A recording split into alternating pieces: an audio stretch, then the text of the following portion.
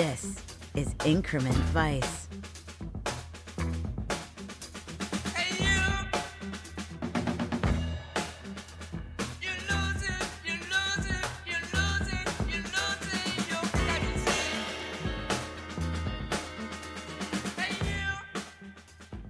The podcast that explores Paul Thomas Anderson's inherent vice, one scene at a time, with your host, Travis Woods.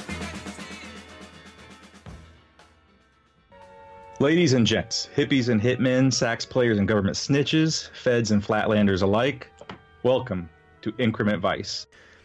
I saw it and I utterly and immediately adored it.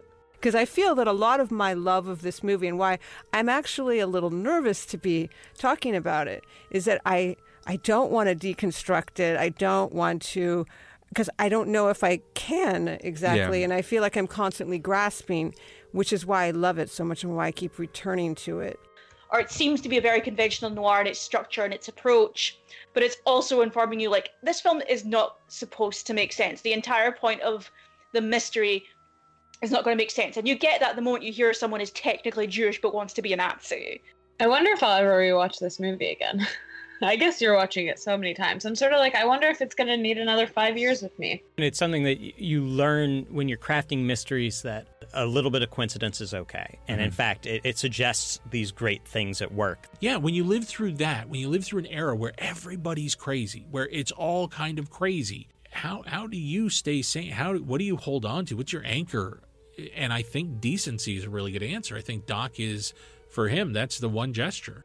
One of the similarities between, say, a druggy movie or story and a hard-boiled detective story is they're both about finding the interconnectedness of everything.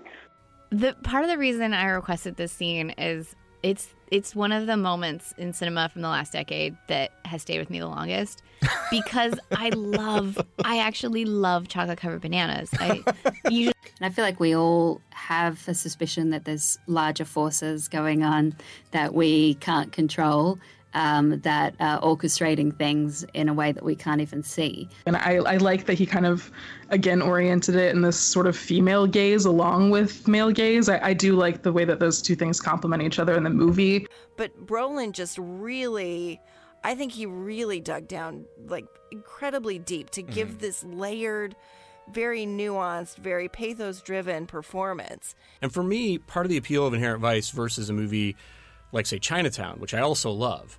But, you know, Chinatown, the plotting is like a Swiss watch. I mean, it's very clear. It's very complicated, but there's a lot of clarity to it. And I think they each have different appeals, and they're each equally valid. And I think part of the appeal of Chinatown is that it gives shape to life's mysteries and complexities. And I think part of the appeal of Inherent Vice is that it respects life's mysteries and complexities. He's sucking that banana down, man. Yeah, but I gotta tell you, those don't taste very good. Those bananas. I'm. You know what? Bless my guest's heart, Rye Gates. When I listened to that episode, I was really shocked at your displeasure with the chocolate covered banana, because I find the chocolate covered banana to be delicious, and that's not a sexual euphemism. I know where you're going. Okay. I think it's my favorite. So go ahead. It's the part where he's talking to Sortilege, and she's like touching his face. This is it. Oh, you're doing it. You're doing it. This and is my he's scene. waving the postcard, and he's just like, I just feel like I have to help that guy. Like, he just has this. Oh, man. And you're like, is that what the movie's about? I don't know what I just saw. Me neither. In fact, I don't even want to know. And that, like, that exchange, like, that's the manifesto for the entire film. I mean, that's what the whole movie ultimately boils down to. But then we all make it about other stuff because we need it to be about that. Exactly. And it is about greed, and it is about all these things, but it's like, I have found myself going into his movies being like, I can't wait for this to be about the textual subject matter that it never is. And it's like at a certain point we have to stop asking it to be, because I do think he finds these really interesting milieus and he soaks in them, but then he uses them to tell, I think, ultimately very simple stories that I think almost always are just about like, all you need is love. Because with any opening weekend, you have the ads in your head, and the trailers obviously are selling something different in this movie. So it's you're like, oh, am I seeing Lebowski? Am I seeing something that's a little more as opposed to this sort of meditation on time? Totally. And I mean, that's what I think is so exciting about this movie is this feeling of like you get lost in just enjoying it and in enjoying the moments, and you lose your footing amidst like all of the other things that are happening and the technical detective plot, like the place in history that they're at. And I think that in that sense, like it is as much as this movie is sort of a fantasy and psychedelic in its ways, like it is extremely historically accurate to what it was like to be alive in Los Angeles in 1970. In this moment with Nixon, as we see in this scene, but also after the Manson murders, after Altamont, like this feeling of and it's something, Joan Didion used this phrase a few years previous to this, but this idea of like the center will not hold. It feels like it's an astrological detective story. It's this dreamy, like, she talks about everything being in a fog in this sort of state, but it's like the movie kind of just wafts through itself. Because then when I did interview Paul Thomas Anderson, and it was something I remember I heard him say multiple times when he was promoting the movie, was that for him, he had this feeling of giggle and give in, of just like, sort of like, you're going to get a little lost. You're not going to totally get it, but like, just give yourself over to it. It's about love, baby. It's like, it's one thing that you say quite a bit, but I would say to you that, and to speak non-specifically, but about personal experiences, there are times where you've been to an ex or been with an ex, and the person that you're being with in that moment is not that person. And the person that they're being with is also not that person. It is an idealized memory. It is like a Polaroid photograph. It's a sunny sepia dream. And I think it's fair to say that the A-plot of the movie that begins with Shasta and Wolfman is really about the destruction of a romance. This is kind of a great breakup movie, right? Where Shasta and Doc are in the middle of this breakup and they have complex feelings for one another, and they're kind of together, but they're kind of not. And they're kind of these orbiting phantoms where they come into each other's lives and they fall out of each other's lives and so on. So the A plot is the destruction of a romance, whereas the B plot that begins with the search for Owen Wilson's character is the reassembly of a romance and the reassembly of a family. I don't think it's a confusing movie at all. I think I think it's beautifully convoluted in all the ways I love, but I don't think it's confusing. But I think probably people weren't willing to do the work also on some level to, you either had to be just somebody who could let it wash over you, or if you were looking to understand it in a certain way, then I think you probably turned off. Paul Thomas Anderson is unique in that, like, he's not only is he a technical, like, virtuoso as a director, but he's a romantic and humanist. Like Hitchcock knew how to manipulate an audience. Like Paul Thomas Anderson knows how to use like all the elements of cinema to make you feel this kind of sadness and longing.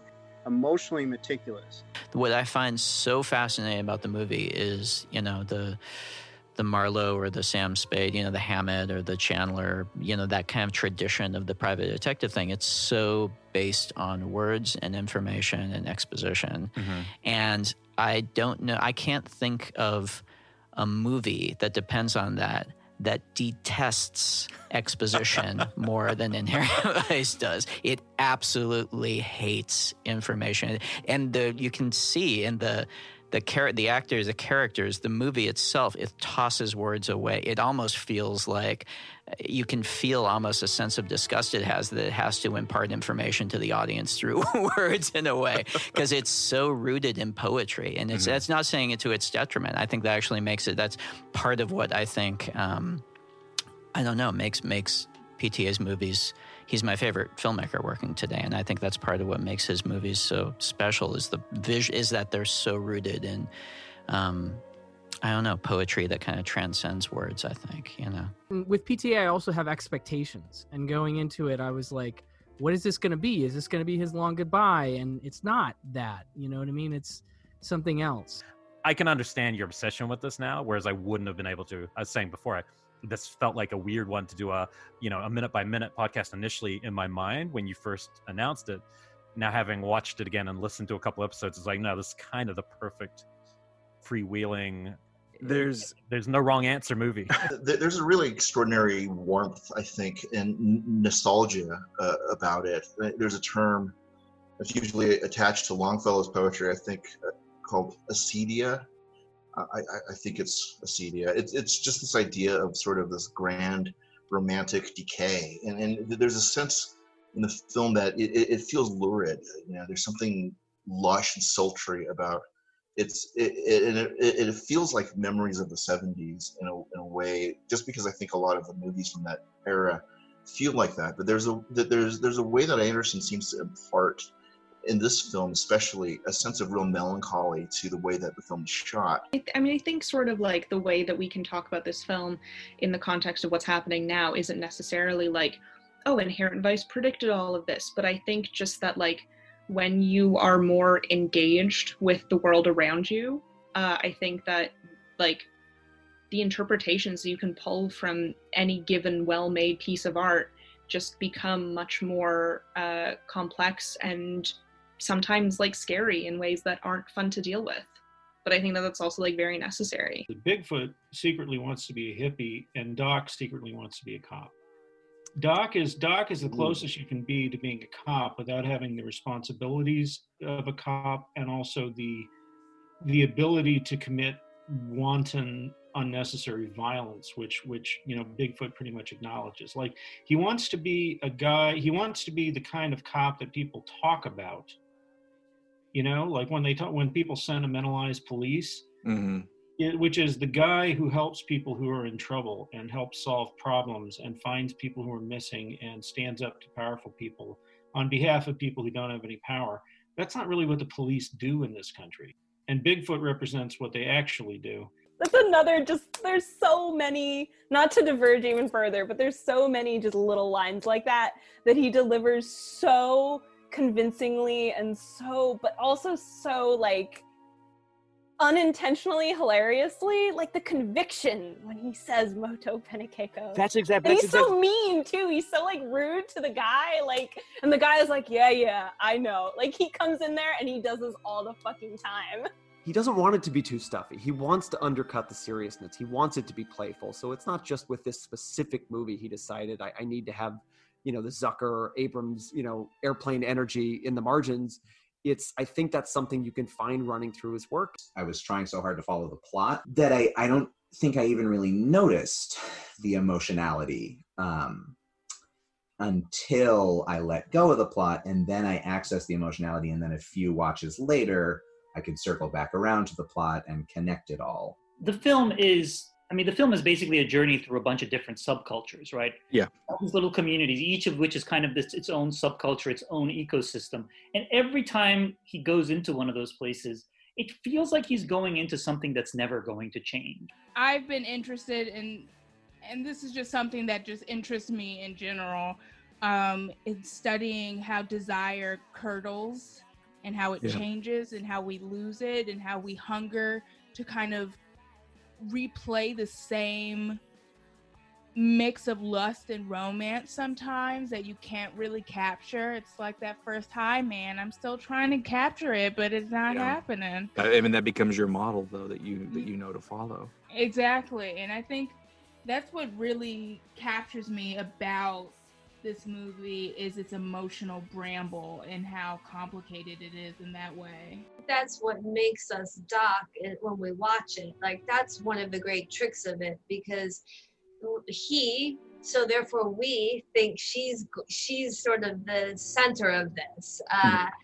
And then when he realizes that she's not, or is not the thing he's going to, you know, the scene we talk about is not the thing he's going to be able to do.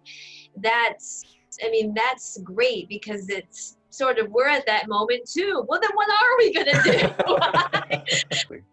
By the way, is there a more 2020 question in this film than, is there a swastika on that man's face, with the answer being, perhaps you should pay no attention to that man?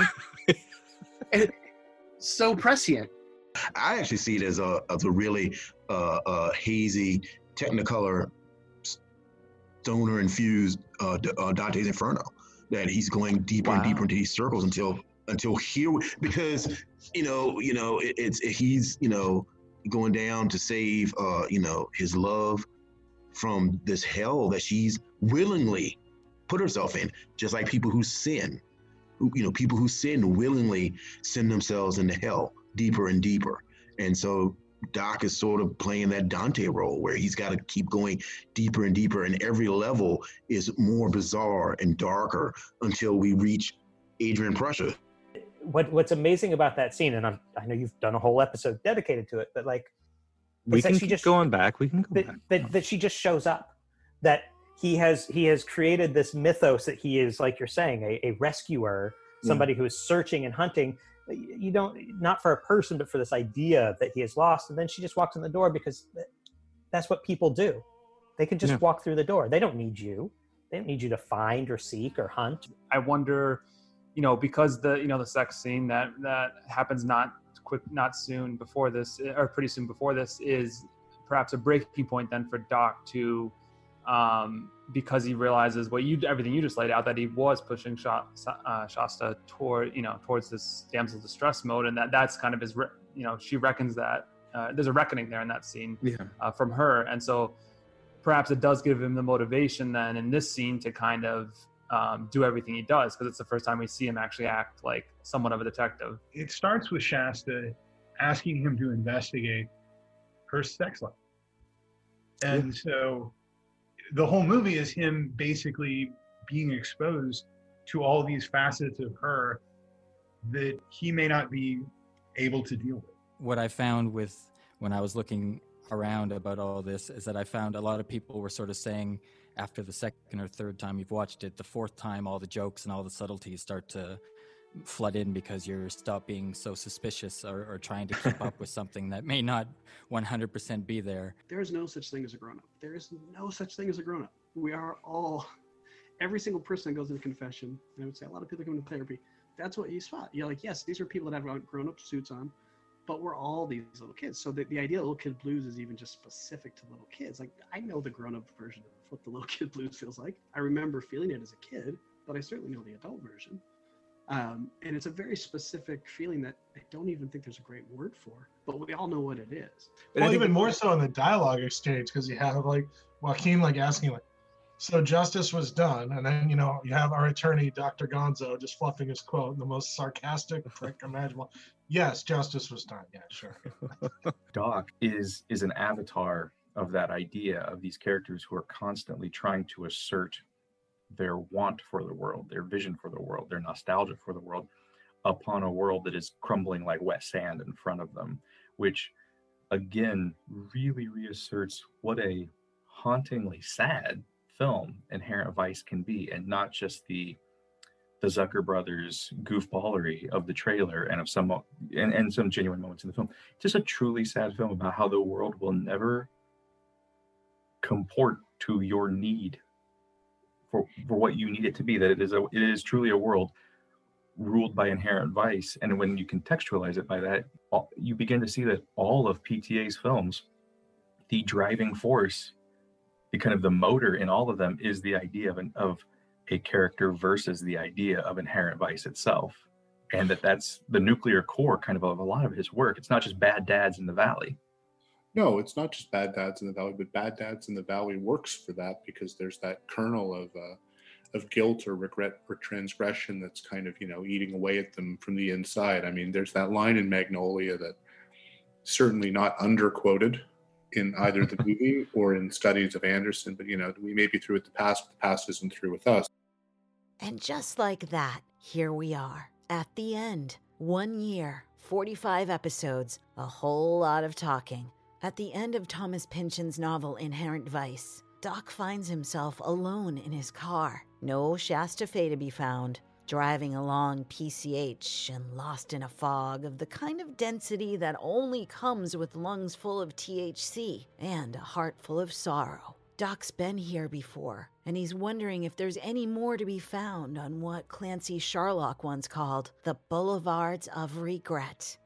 In that ending, Pynchon wrote, maybe then it would stay this way for days. Maybe he'd have to just keep driving down past Long Beach, down through Orange County and San Diego, and across the border where nobody could tell anymore in the fog who was Mexican, who was Anglo, who was anybody. Then again, he might run out of gas before that happened, and to have to leave the caravan and pull over on the shoulder and wait for whatever would happen, for a forgotten joint to materialize in his pocket, for the CHP to come by and choose not to hassle him, for a restless blonde and a stingray to stop and offer him a ride, for the fog to burn off, and for something else this time, somehow, to be there instead.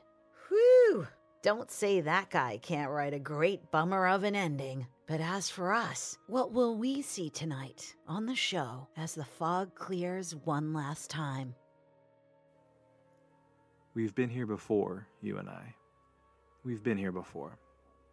Me on this side of the mic, and you on that side of your speakers or your headphones. Just like my guest and I have been here before. Me on this side of the screen and the world, and he on that side of his. It's kind of like how Doc and Shasta have been here before. Alone together, as if they're the only two people left in the universe.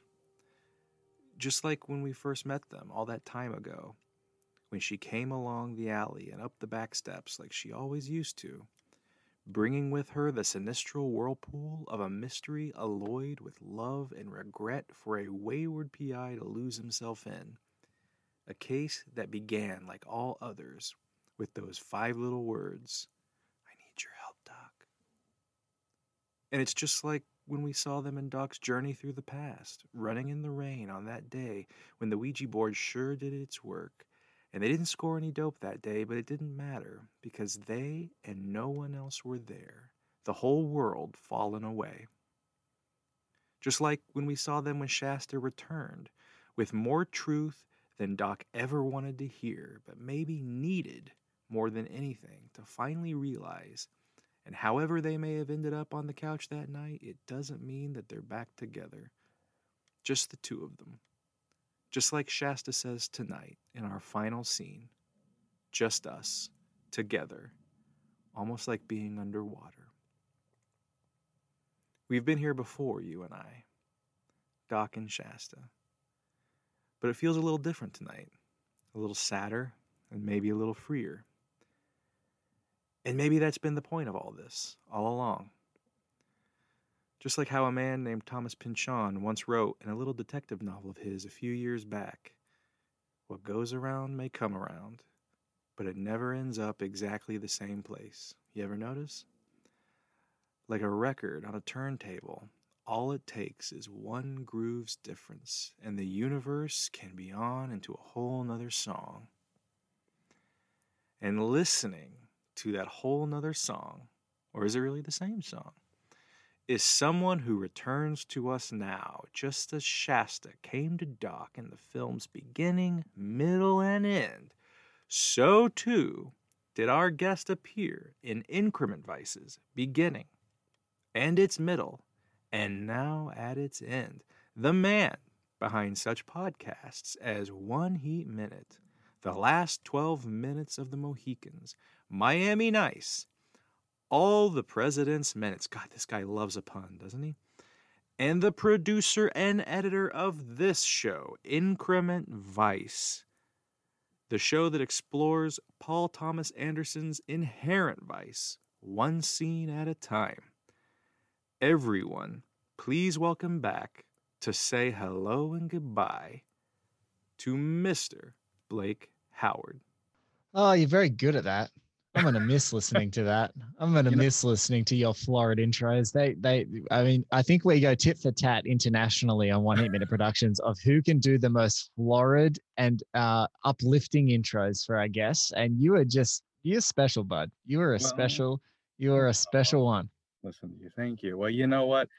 I'm pretty adroit. I'm pretty gifted in that if I do something 45 times in a row, I get moderately average at it. And so I appreciate you. I appreciate you noting that, and I appreciate you pointing that out in case anyone at home might have missed it. But really quick, now that I've buttered you up and you've thrown a little bit back at me here, we need to take a moment. We're going to do something special. This is our last hurrah. It's our last hurrah on Increment Vice. This is our last hurrah here. And before we go any further, I wanted to introduce someone to everyone listening. Someone without whom this show would not be this show. Correct. The only reason we even seem semi-professional and like a couple of grown-ups, and that would be our sortilege, our narrator, the person and the persona and the voice that gives this show polish and makes it actually sound pretty damn sharp. I would like to introduce to everyone Miss Kat Corbett, a DJ extraordinaire. She was almost going to start talking, but per usual, I just continued. Who she's used to it. Who DJs for Sirius and K-Rock, amazing writer, and more than anything else, we're going to call her the capital V, the voice of Increment Vice. Now, ladies and gentlemen, everybody say hi to Kat. Oh, can I talk? Yeah, you're allowed to talk now. You're allowed to talk. Travis is done. You're allowed to talk. This is so fun, and I really wish, like, anytime I walk into a room, you could just introduce me like that. If that could roll out beforehand, that would be amazing. I missed my calling as a hype man. I think. Like, I think you did too. Wrong decade, because I think I could roll in, like, really, like, I think I make people feel good. I should hawk myself at corporate. But it's like you're like the hype man at the club in Inside Llewyn Davis. Like you need that. Like it's like a poet. It's a poetry jam. It's a bit pre Dylan Goes Electric. That's like it's a mood. It's a vibe, and that's what Kat sets for this show, and that's what you set. Like Kat sets the vibe. You maintain that vibe. We introduce the guests. Everyone feels happy. And everyone's ready and just lulled into this, like, all right, let's talk some Vice. Well, if I can say anything first, that, I'm reading the words that Travis writes, and I know you spend time toiling away and going crazy every single week to get it right. And, we started at the beginning with like these pages and pages, which I was happy to narrate. And you just, we started getting to the nugget of things, and it really evolved into something amazing. So it's been a privilege to be the sortilege, if you will, and read these words. Well, thank you, Kat, and I really appreciate it. And I must say, you were a pain in the ass with the recording, but I mean, I like things that sound a certain way. I like how Kat frames my increasing laziness as me getting to the nugget of something, where she's like, originally the intros were so long and then they got shorter and shorter, when it was really just me getting more and more tired of writing them, going, 2 sentences is good enough. No, I think production wise, it is that thing of you learn sometimes less is more. And people want to get to your guest and what you're discussing of each episode. And I think we finally found the perfect balance of length of narration into the show. Yes, that's true. Maybe I was going to say, in terms of that less is more, I think I'm still figuring that one out for the actual hosting part. Oh, with God, as we heard with that 45-minute intro. Hey, the people pay for this, Kat. This is what they're paying. This is this. And thanks to the people for doing that. But yeah, I just wanted people to meet you and actually hear you for real and go, yeah, her voice really is just that cool. Like this is Kat. Like she just has the voice. She's got the voice. I also wanted to say that in all seriousness, Kat really, really has saved our asses on multiple occasions and given us so much wisdom and like training on and foundational technical support. Because our gracious host is a phenomenal writer, is an incredibly focused interviewer, and is one of the most insightful film minds in the world. But this guy cannot plug a fucking USB in. He is out of control. Like he's scared. He can play a record. He can put a Blu-ray on, plug in a television. You ask him to plug in a microphone. He's not very equipped. Kat has been so amazing to help, like, getting Trav technically proficient. And then as a producer, we came up with this show. This is a little bit of behind the scenes. When we came up with the show, it was beyond our wildest dreams that we would ever have recording spaces that would, be professional. You're often sort of, it takes time to get the right mics and the right setups in your home studio. My home studio is taking me over a year to build to get where it is. And Kat has been so amazing and supportive and helped, especially in the beginning of the show, orchestrate some great interviews that were face-to-face in like professional spaces that sound amazing. So it's like the show was defined by this mood and this sound, and Kat's been a huge part of that. So thank you so much from me too, Kat. Of course. It's a pleasure to pull it all together. I feel comfortable in a studio. I've been in one most of my life. So, that stuff is easy for me. And it really lent a legitimacy. I know everyone has a podcast, and, doing something like this, at first people might have been like, what, and then I think they still are. we got them into our real studios, and it really just hit home as to how serious we all were doing this. So yes. It was really fun. And, Travis, it was interesting to teach someone new, because I hadn't done that in so long, about, being behind a board. And as far as, mics go and levels go, because it's a real soundboard. It's crazy. It's not just a podcast mic. And Travis stepped up and he just like took it all in, and he got comfortable. I know it's hard to do that, be in a headspace and be in a strange room, and he really did it. Weirdly, I just remember crying and asking you to tell me where to put my hands at all times. I was trying to make you sound heroic, but yeah, you did kind of cry. But yeah, you, for everyone listening, Kat is a humongous reason why the show has ever sounded good. It sounded clear. Yeah. Is because of Kat and because of her expertise and what she was able to provide and what she was able to show us and teach us. And again, I as Blake says, I don't know how to plug in a fucking USB cable.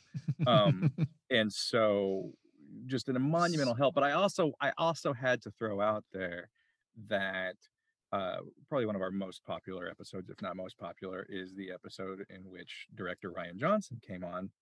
And that was maybe, I have to say, as a guest, he was a joy. He was one of the, shockingly, the easiest people to book, like no problem whatsoever. He literally just ambled to the studio one day with his partner, who was also a guest on the show, and just said, hey, can I come on? It was that easy. Problems developed, however, when we decided to record his episode the Saturday before LA went into total quarantine back in March. And that night, the night feels like a lifetime ago. Super late at night on a Friday night, we found out we lost our studio space because everything got shut down. I'm panicking. I have no idea what I'm gonna tell Ryan, because I wanted something. We could Skype it out or whatever, but I really. You're getting Rian Johnson. You wanted to sound nice, and you want to have like an experience. And I wanted to touch his hair, and and like the chunky cablement of his sweater that you knew he was going to wear, because this is the man behind Knives Out. And so, Kat, at like literally with no time to prep, whips out her cell phone, and just starts making things happen. And next thing you know, Saturday morning, to speak to Rian Johnson about the scene in which Doc and Shasta run with Neil Young playing on the soundtrack. Kat booked us in the studio in which Neil Young recorded his very first solo record. Like that's where we did that on a very rainy and cold and weird Saturday morning. we recorded the Neil Young episode in Neil Young studio, and that is entirely due to Kat. So let me tell you my side, because when I found out that the studios we normally used were in lockdown, I mean, I was just like, holy shit. Like, I did not want to make that phone call to you. That was like the worst possible thing, because obviously Ryan Johnson is a big and important guest. And so I know when I had to tell you just while I was working in the background, and I could hear in your voice this utter just despair and panic, all together. And here I'm thinking, like, I think I took it pretty well. I was being really cool, really calm. You were, but it was a hard call to make to you. Yeah. And I like to thank my friend Wally at Wax Studios, who is a fantastic songwriter and producer. And he and frankly, honestly, I wasn't even thinking Neil Young at the time. Like, I'm just great friends with Wally, and I was like, dude, I need a studio. Can you are you open on Saturday? Can I get in there? And he's like, yeah, no problem. And then, then we could go down that rabbit hole, but it didn't even occur to me at the time. And so now, so when that happened and we realized the Neil Young connection, and that Ryan was such a huge music fan and looked at all of the albums that have been produced in that studio space, like what it did to him, he got so excited and so relaxed. And it was so, like, he was just even more fun than I think we should have had, Yeah, and I think he was definitely relieved that we were real people in a studio and that we weren't gonna like hack him to pieces in a garage somewhere. Well, there's that. When you're told, you want to come talk about Inherent Vice, you want to come over, you want to do that. And so I think he was quite relieved to still be in a professional space where he would actually be able to be seen again. But yeah, that episode has some of the entire series' best ball busting. It's one of the funnest. Yeah, we really kind of started. You guys were just busting each other's balls, having a great time. That's where the show really shines. I had to come heavy. I was like, well, you might have directed a Star Wars, but I got a podcast about Inherent Vice, buddy. I'm not sweating it either. Try sitting like 4 feet away and like, oh god, not trying laughing. to hold it together. Oh my god, I definitely almost blew my brains out because I was like holding it all in. Yeah, but yeah, great. that was the last fun thing I did pre-pandemic. Is we spent a Saturday hanging out at the studio where Neil Young, the Velvet Underground, and Jimi Hendrix all recorded records. We went into the recording rooms, we looked at the guitars, and just that was just, it was just like one of those miraculous kind of Inherent Vicey type moments where things got heavy. We didn't know what we were going to do, and all of a sudden, like it was meant to be, Karma just smiled on us and said, "We'll go to Neil Young's studio. That's where we'll go. That's where we'll go for this scene." But my point being, that kind of thing would not have happened had Kat not so ably stepped up to the plate and saved our asses once again. That's what you do, guys. You know that the show must go on. The show must go on. Yes. So yes. I will say, from the bottom of my heart, Kat, I so appreciate everything you've done for this show. All of the last minute copy that you have read as I send it to you in a flurry the day of a show. I so appreciate your patience and everything you've done. And again, to everybody listening, anytime you've thought, well, this show sounds pretty good, anytime you've wondered, like, how did they do that? 9 times out of 10, it's because I called Kat in a panic, and she's like, "Yeah, dude, give me like 5 minutes." And all right. Well, let's also give Blake the production credit that he's due. Oh, Kat, did you not hear that 45-minute intro? I did. I heard it, but I've got an outro plan too. He's not done. I'm not done with it. I'm not done. And actually, if people are listening, there's already been a 20-minute introduction of the best bits of the show. So they're getting into this. They're getting into this. We're at about 35 minutes in so far. Like people have heard some of that, so I don't need any more thanks. I don't know. All right. Well, look, I was just congratulatory podcast episode. I know. It was just in closing, I would just like to say it was an honor to be a part of this. It's so nice to do something, so original and so out there, and to kind of slip into the voice of a Sorleash, the Joanna Newsom type of vibe was really fun. And so, yeah, I was thrilled to do it. So I'm really sad now. Oh my God. Yeah, I know.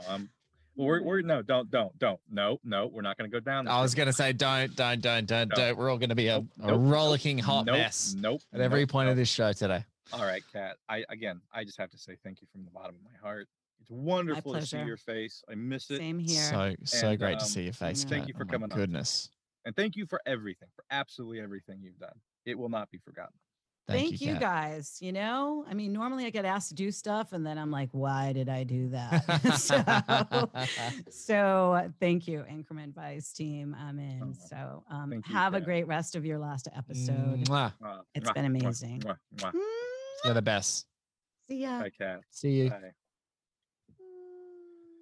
Oh boy. And now it's just the two of us, Blake. Just you and I. Here we are, right back. Just you and me now, sport. Just you and me. Wrong podcast, buddy. But here we are, just like Doc and Shasta, right back where we started. It's been a year, the same length of time between when Shasta left Doc for her dreams and then returned to his doorstep with those 5 little words. A year. And what a banner year for the Golden Fang it's been. You know, the Golden Fang are this has been crushing it. Yeah, this has been the Fang's year. It really has. You know, we were supposed to end this series, you and I, sitting on the shore of Manhattan Beach, recording with a few drinks and joints and the sound of the waves in the background. That was the initial idea. It's like, hey, we'll record the original plan on the beach, you and me, because you were going to come out to LA and hang. And, I had planned a bumper US trip. It was going to be two weeks in LA with you and I plotting at secret projects, which we won't mention. And then a couple of weeks on the East Coast. And no, definitely not. But in a way, again, that's very Vice appropriate in that we had these plans, we had these things we wanted, we had the way we wanted life to go, and the Golden Fang showed up. And again, once again, quote the man, PTA, they came and they just fucked it up for the good guys. And that's what the Fang did.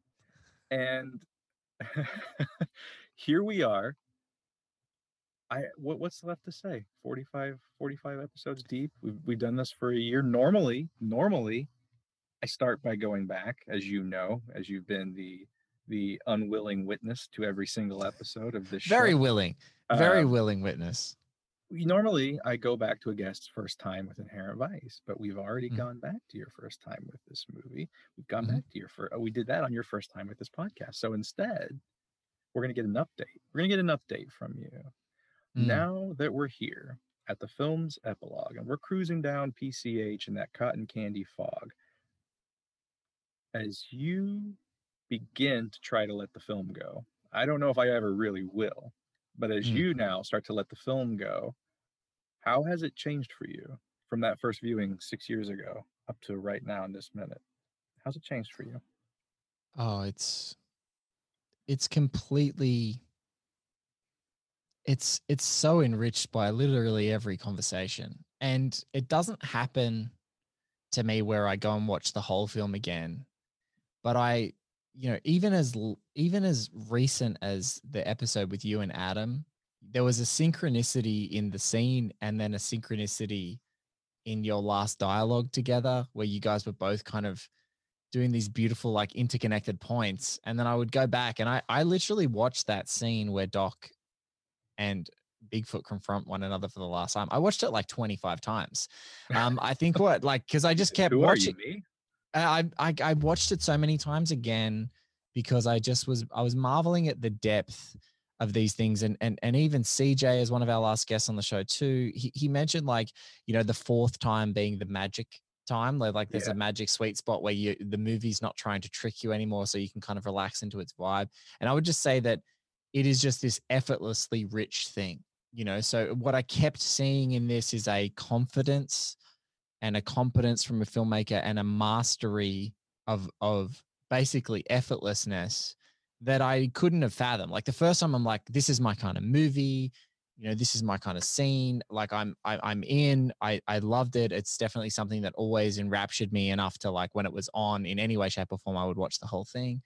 But, you know, my most recent whole viewing, like I was away with my family. I was watching it with my wife, and I was trying to do other things. I put this on much in the same way as I do all of my favorite films, because I'm like, I love this. I want it to be the white noise of all the things I was doing. And what I was completely wrong at is that that's a trapdoor. You put it on and you stop doing the chores, you stop doing the things, the tinkering around the space you need to do. And you just sit down and start watching the movie again.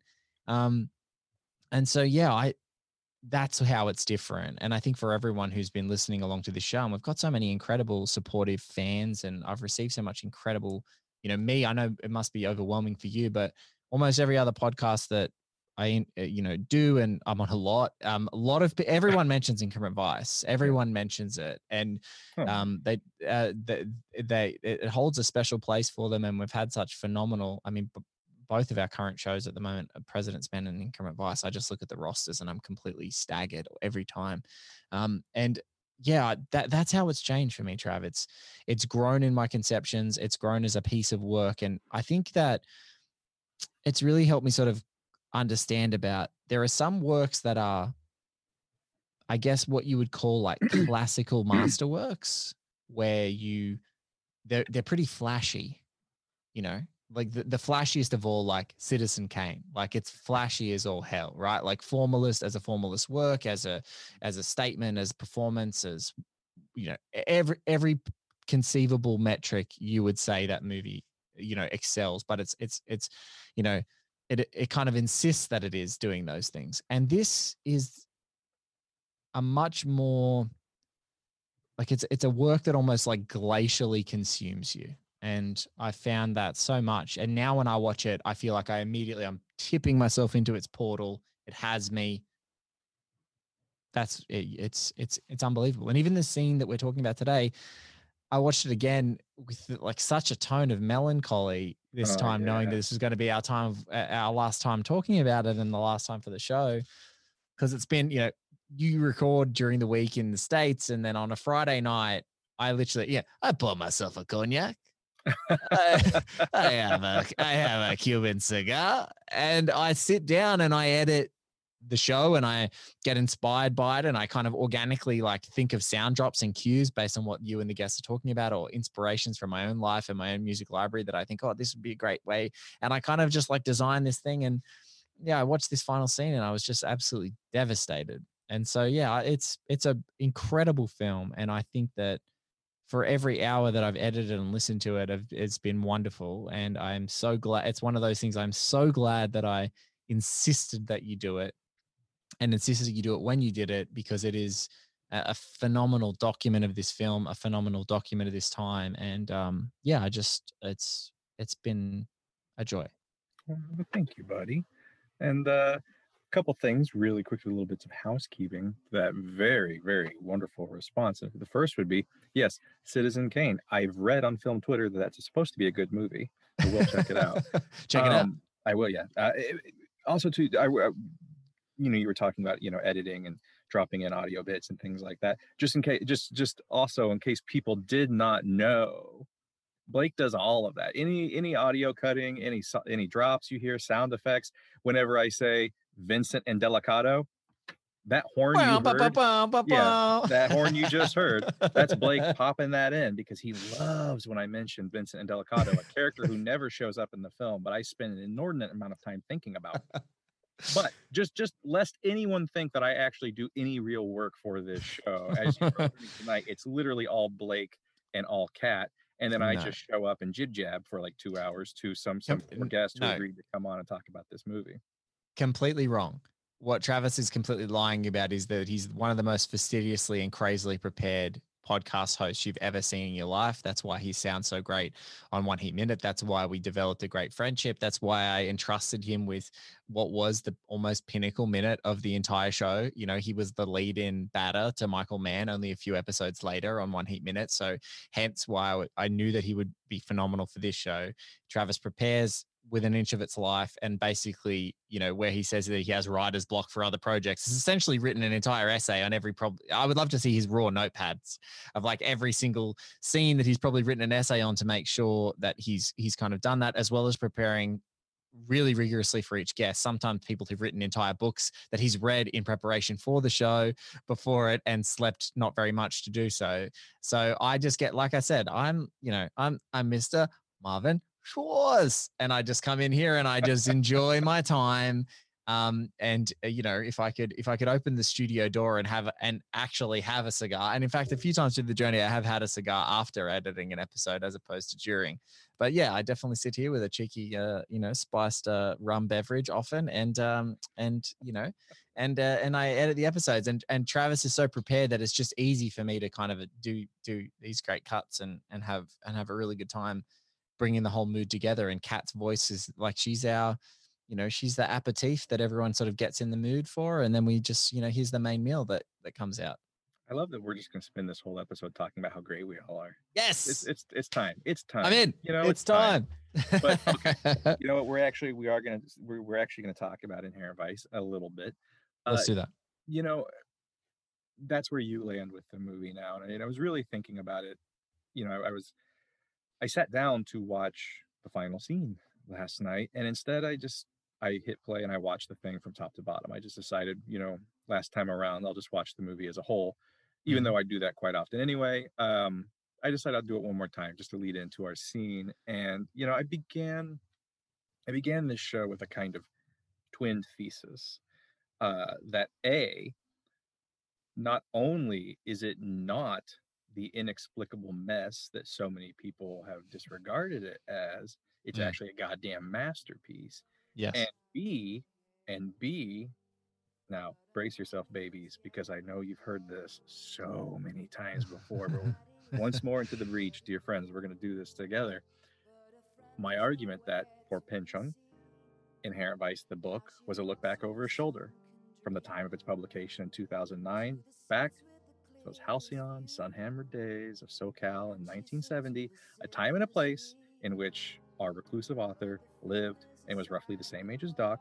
He did so in order to examine the broken promise of a hopeful generation. This schismal moment when everything in the American fate seemed to sour, and the sweet, heady period that apexed with the summer of love slowly sloughed into this bloody and despondent winter of never-ending discontent.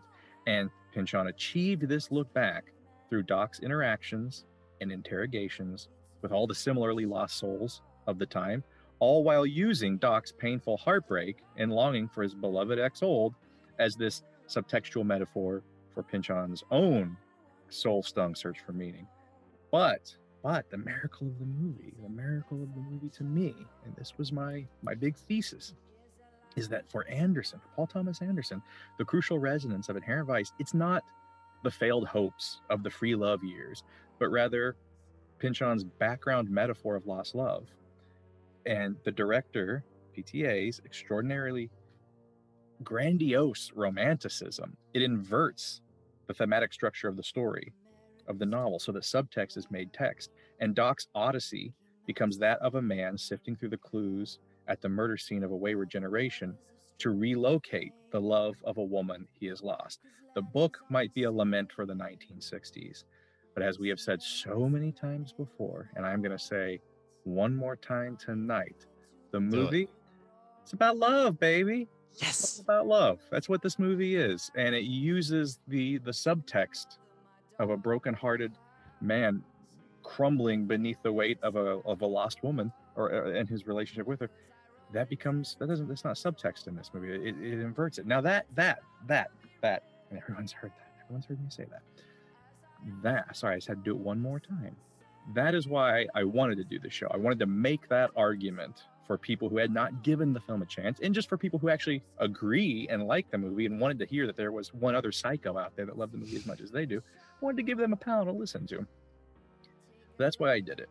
And same as the essay that I wrote for Bright Wall Dark Room at the time, it's to prove and show and make the case that this film is something special. And it is. But now a year later, what I found is that it's so much more than that.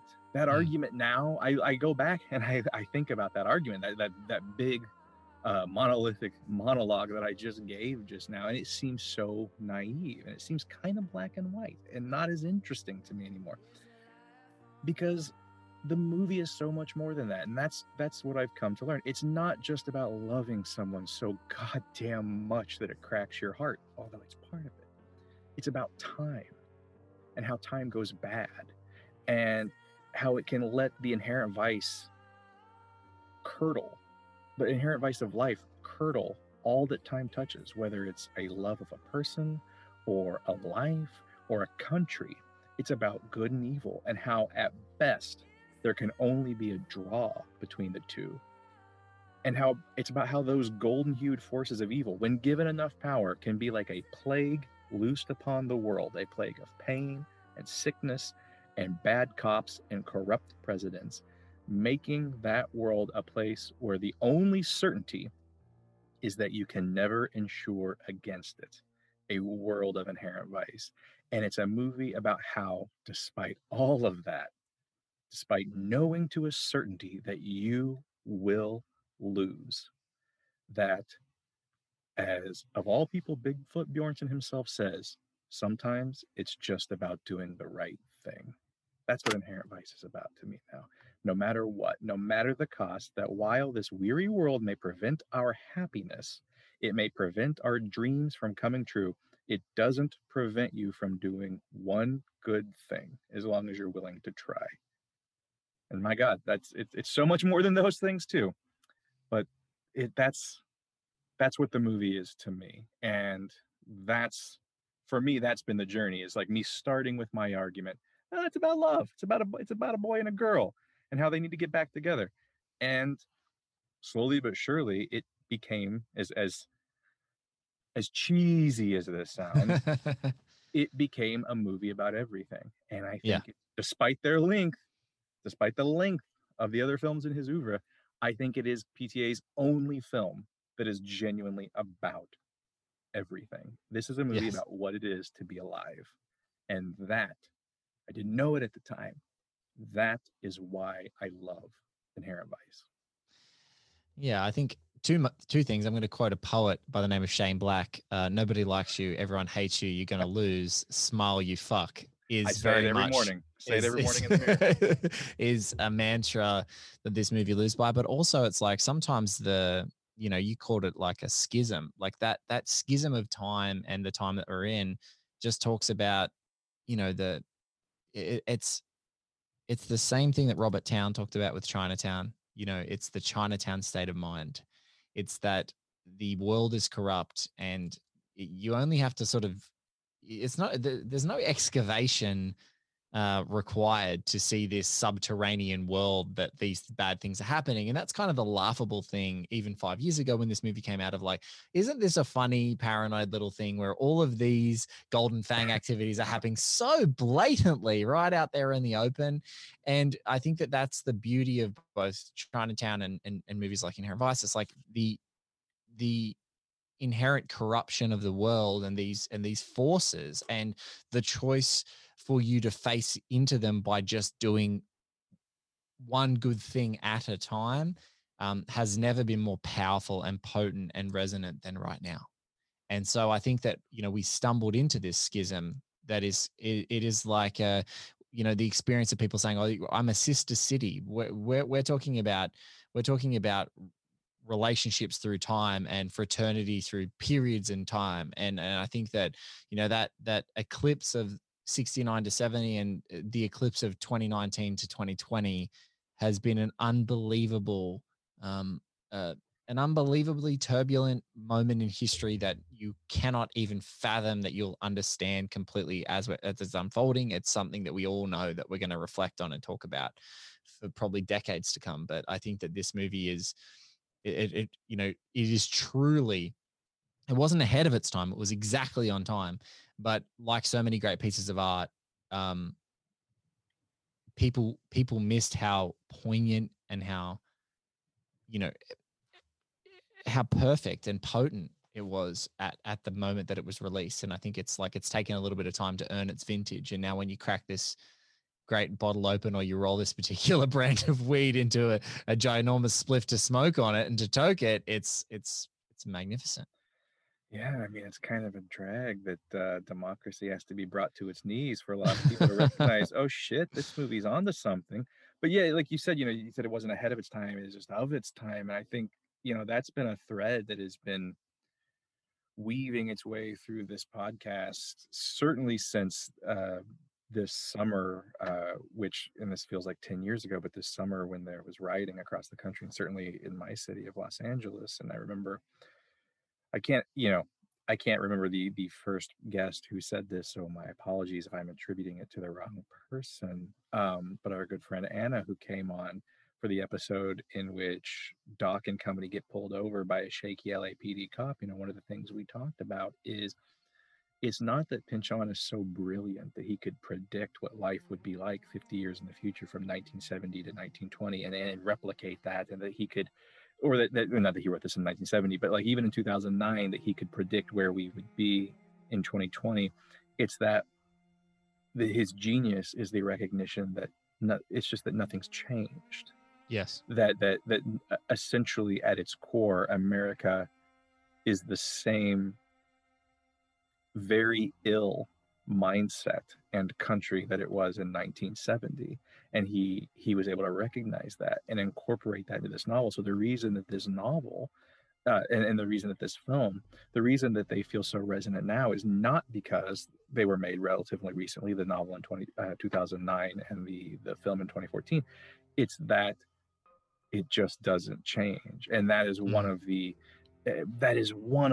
major elements that I don't think either the film or the book gets credit for, is how life is like a record. It keeps just spinning around to the same place again, and all the most that you can hope for is that maybe it skips into a different groove and things get a little better each time out, but for the most part things keep coming back around to the same place again. Just like Doc and Shasta, we keep seeing them in the same ways, alone together. Just like you and I, once again, here we are, beginning, middle, and end of this podcast, staring at each other, talking about a movie. And that idea is that's just, again, we're talking about, no surprise, we're talking about why Inherent Vice is good on an Inherent Vice podcast. But that is one of the many marvels of this film that, I think was so unheralded and unrecognized when it came out, and people were either like, it's kind of funny but not as funny as it should be, or holy shit, this is a really depressing movie, and that is the saddest sex scene I've ever seen in my life. I don't understand what this is. And then there was the 1% of people like you and I that were like, my God, the veil has been pulled from my eyes and I'm seeing God. The thing that was so missed, though, is that idea of how neatly and accurately and sadly it captures what life can be at any time period. 1970, 2020, 2009, 2040, doesn't matter. It is so big, and the ideas and the feelings that it encompasses, and this is what I was trying to say earlier, are so life-spanning and culture-spanning that with the right kind of eyes and the right kind of ears, it's impossible to watch this movie and not go, well, Jesus, that's just life, isn't it? That's exactly what it is. And it's the quandary of the American experience, right? Like, I think that's what I get to say as an outsider is, funnily enough, a filmmaker who is nothing like PTA, but nonetheless sort of infamous for his own little oeuvre of films, Sam Peckinpah, who I know you admire as well. I recently watched one of his films that was recovered in 2005, has now been put on home entertainment for the first time, called Major Dundee, and I watched his extended cut. And what's really interesting about Major Dundee, if you've never ever heard of it, it's a very interesting watch. Stars Charlton Heston as like essentially like a soldier in the Yankee forces from the north at the tail end of the Civil War, who's a jailer, and he's operating close to the southern borders of Mexico, and he's imprisoned a whole bunch of soldiers from the south. You've got Negro soldiers who fought with the northern forces, and sort of Indian forces, American Indian forces, who are sort of like sort of freelancing, if you like, is probably the best way to describe them, working for him. And he ends up building this band of, this misfit band to go and chase down a Comanche tyrant who's essentially just sort of pillaging a whole swathe of country down there. And they have to go into Mexico to find him and fight him. And what is interesting about the makeup is you have this incredible tension of ideas and ideologies that are in those groups that are still so incredibly resonant. And these are portraying soldiers of post-Civil War tension of like different ideologies, incredibly divided. You sort of European Americans, you've also got the native cultures there, you've also got the Spanish populated cultures, you've got African Americans who are now like tenuously free is probably the best way to probably talk about it. And what I was watching it, I was like, the dynamics here, especially in soldier encampments, you see them in Inherent Vice, you see them in The Thing, John Carpenter's The Thing from '82. Like you see them sprinkled through these tensions and the straight-faced, I guess, candid, differences between these people that they're constantly contending with. And so that's what I think is great about this movie that was absolutely dismissed on its initial release is, when you've got he's technically Jewish, but also wants to be a Nazi. Like, I know that it's been joked about, but it's like, there are the same sort of quandaries that are happening right now in the American experience. There's the same sort of like strange things that are happening. And you're like, Pynchon couldn't be clever enough to write how stupid our contemporary time is. Like, he's like, no, I'm already being extreme. But that's what you see here. And when you talk about these echoes, this scene here, I mean, I don't know, like just to anchor it back to the scene itself, one of the most famous endings to almost any movie ever is a film from 1976. It's 75. It's a little film called 76, 75, called Taxi Driver. And the final scene of the movie stars a guy, you might have heard of him. I've spoken about him a couple of times on 1 Minute Productions, Bobby De Niro. And his good mate at the time, Martin Scorsese, directing one of his early movies. I think it's about his fourth. And he's in the front of a cab and Sybil Shepherd gets into the back of the cab, and he's had a sort of John Ford Searchers ending, where he's done his one good thing. This twisted weirdo has done his one good thing by murdering a bunch of pimps and hangers on to rescue Jodie Foster's young child prostitute. And he's now recovered after shaving his head and doing his thing and potentially threatening that he's going to kill a politician and all those fun things that our friend Travis Bickle does. And at the end of that movie is one of the most dynamically edited, ambivalent, and creepy and sticky endings of any movie ever made. Sticky in that it sticks with you long after viewing, and decades, in fact, after your first viewing. And I was watching this scene again now, and this kinship of these weird characters who do this perverse or not so perverse one good thing, depending on what you determine is their one good thing, being put up to assassinate a police informant and someone who's been doing the dirty work of the LA police department by another cop who wants to get him out of his hair, or reuniting a family, and kind of both, because that's that quandary. And I just was completely struck by, for a guy who clearly loves Martin Scorsese, and particularly says that Boogie Nights is a complete rip-off of Scorsese's work. It's for a movie that feels so Altman, it trails off and has this Scorsese-esque coda. And I watched it 20 freaking times, and then I went and watched the end of Taxi Driver in preparation for our discussion, and then came back and watched it again. And there's such a deep ambivalence and very candid,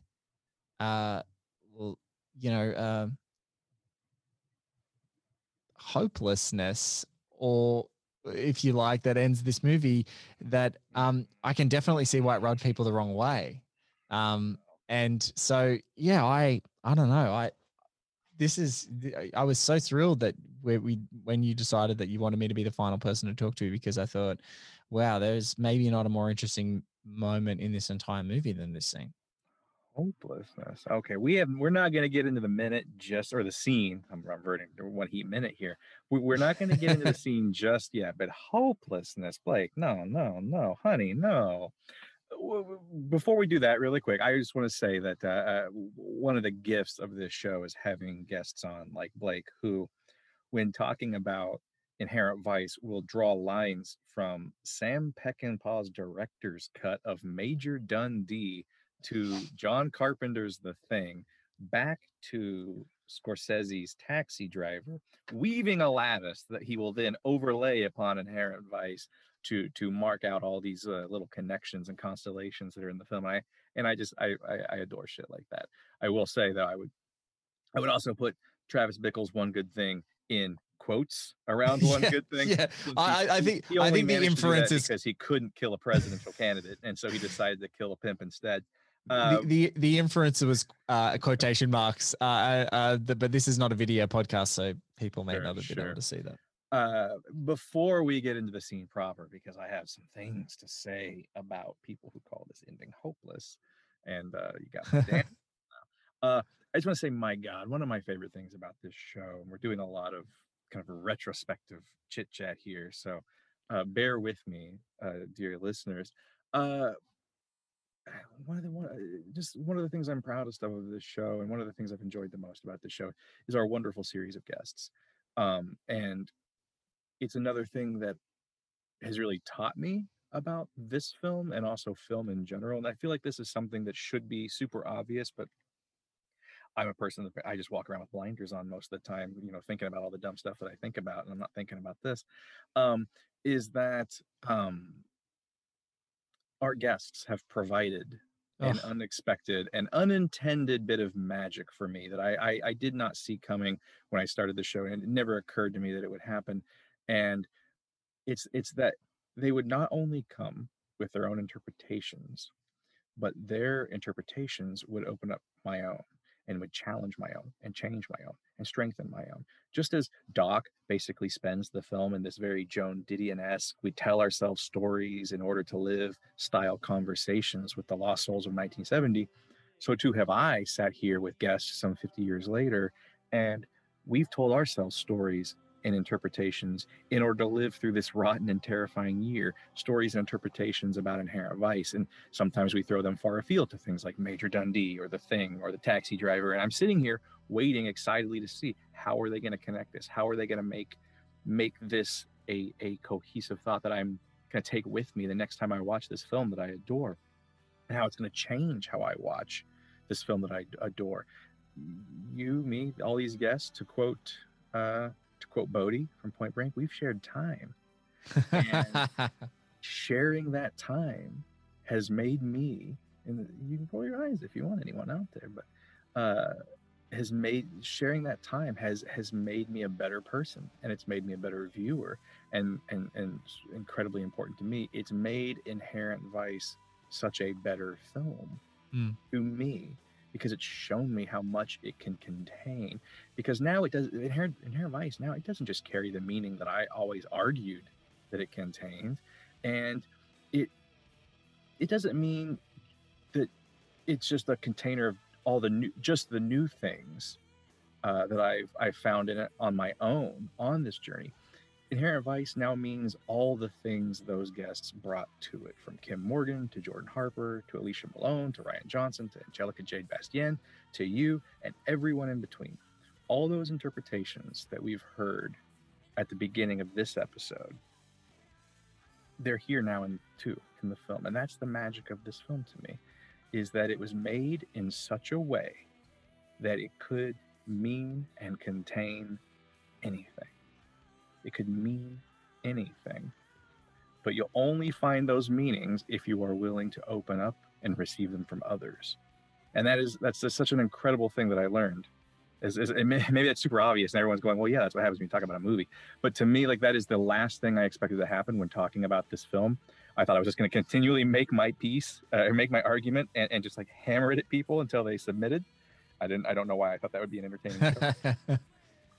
But no, it's being able to see Inherent Vice, and by extension, and again, we're getting kind of highfalutin here, but whatever, it's an Inherent Vice podcast. I don't know what you think we're going to talk about. You don't just see the movie that way. You see the world that way, and you start to see through all these different sets of eyes and interpretations and experiences you could never have. And it does. It makes you a better person. It makes you a better viewer, and it makes the thing you love, the work of art you love, it makes it a better work of art because you're able to recognize, oh shit, this film could be anything, and not because it's made so haphazardly or emptily that it's just like an empty vessel. It's not just a splotch of black ink, and it's not someone just Rorschaching and telling you, yeah, it's a hippopotamus if you want to be sure, whatever. No, it's the people behind it, and I don't think that this is hyperbole to say that Thomas Pynchon is a literary genius, and I don't think it's hyperbole to say that Paul Thomas Anderson is a cinematic genius. And you had these two geniuses come together and make this film that could be absolutely anything. And that will never not be a marvel to me. That will never not be magic to me. And in a year this rotten, it's a lifeline. It is a type of cinematic lifeline that this film that prior to this year was just kind of a sad, lovelorn, funny movie to me. It's a pandemic movie now. It's a 2020 movie now. And it's also a primer for how to survive in a world like this. I go all the way back very early episode with critic Drew McWeeny, and you'll hear him say it. You'll have heard him say it in the opening best of reel that we have. In times of such chaos as these, it's acts of decency that matter most, and that's something I never saw that this film argued. Me, this person who's seen it a million times, I didn't see that this film argued that until Drew told me, and then I see that now, and I see that as we're watching it in a time of chaos, and it makes this movie even more of a life preserver as we're all jumping off the golden fang trying to get to the shore.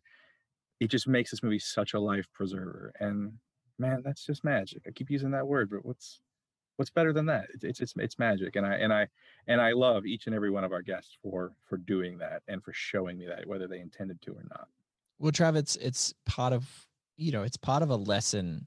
I think that lessons can be learned and they can be lived. And I think if at the end of 1 Heat Minute, if I told anyone anything, it's like I got to see my favorite film 1 minute at a time through the lenses of some of the most incredible people in the world. And I learned so much, and I feel enriched by that. And I think that I could have told you that at the beginning of this project, that you would feel enriched by it, and you wanted to, pick the great guests, and you'll be challenged by their opinions of the movie, and you want to have people who love or loathe this movie as part of this experience, because that's what you want. You want to enrich your eyes and enrich the film. But I think that now that you've lived it, and I get to hear. It's funny that I get to hear you, I'm one of the first people who gets to hear you have a revelation, to experience the revelation of someone saying something. A couple of the big ones that I just think of is, there's the Matt Zoller Zeitz, as he talks about how Bigfoot wants to be Doc and Doc wants to be Bigfoot, but they're both they're fundamentally wrong in their assertion of what either profession actually does, or what either lifestyle actually means. Walter Chaw saying luridicidium, in reference to this film, as in you kind of get lured in by this feeling that it wants you to have, and it's an intoxicant in many ways, but also sometimes that's it's ultimately a failure. And and the fascination with love and to the point of destruction, like Angelica J. Bassi. And I think it's, I think for listeners too, you sharpen your eyes and you get exposed to these things, and it never is. This movie is so much, Blake. I'm getting so excited. I'm gonna go home and I'm gonna watch it again. This movie is so fucking much. And I'm being a very professional host. I know I'm talking all over you, but this movie is so much. It has so fucking much to it. And God, if it doesn't get you excited, I don't know what will, especially in a time as dark as this. You have it in your ability right now to watch one of the greatest works of art of the 21st century, and it will be a comfort to you. It was made for times like this. They made it for moments like this. They knew times like this were coming, because times like this have always been coming. And this is a movie, whether you're falling in love or you're breaking up, or you're afraid of getting sick, or you hate the president, or you've lost someone, you think they might still be alive. God damn it, this movie has so much. And if you just want to see some knock-knock jokes and see Joaquin Phoenix get hit in the head with a hammer, well, by God, it's got that too. It's got the best dick and fart jokes you're ever gonna see. And what a work of art. I'm sorry, Blake. I had to. I got excited. You got me. You have to. I did get you wound up, and I'm just going to ask you before you introduce like the scene that we're talking about. Would it have been better with Penny Kimball? Oh God, you're one of those. No. I'm just look. I was saying that to be Penny only wants him for dirty hippie thrills. She doesn't really love him. He is a kinky thrill. Doc is a kinky thrill to her. Listen. I love Penny, but they're not going to last. Shasta understands Doc, and Doc okay. There you go. There you go. All right. And it's funny that you mentioned that. So it used to be when I thought of this movie, I thought of Doc and Shasta. I thought specifically of this scene. Usually when I thought of this film, I thought of Doc and Shasta. This was a Doc and Shasta movie. This is a love movie to me. It was. It still is, but it's all it was to me. This is a love story. And that's what I thought of is this scene when I thought of this movie. But you know what I think of now? And I think it's kind of beautiful. Now, instead of thinking of the ending of this movie, when I think of Inherent Vice, I think of the opening shot. I think of the Pacific Ocean between the bungalows, the sound of waves rising and falling back, and I think of those two little kids running past to go play. I think of that. I think of that noise. I think of that freedom, and not just that freedom of childhood of these two kids yet untainted by the little kid blues, but of the freedom of a film still in its first scene when it still has the chance of possibility. A film in its first scene, it could become anything or everything. And the miracle of Inherent Vice is that it does. And that's something that I don't think I would have ever found on my own or seen on my own with the film just living in my big old head. It's that I had to go on this journey of Didion-esque one-on-ones with other people, the way Doc had to. And I had to be told their stories in order to live. And now I think of this movie, it's not just limited to a love movie. It's an everything movie. And that is my final argument, my final overarching argument, is that it's not about love, baby. It's about everything, baby. That's what it is. And one last PTA impression for y'all. It's about everything, baby. It's about everything. And how many movies can you say that about? That this is truly it's just about life. And I'm speaking of which, because I am speaking to the man who got the man, MANN, twice, Blake, you son of a bitch, twice on his podcast.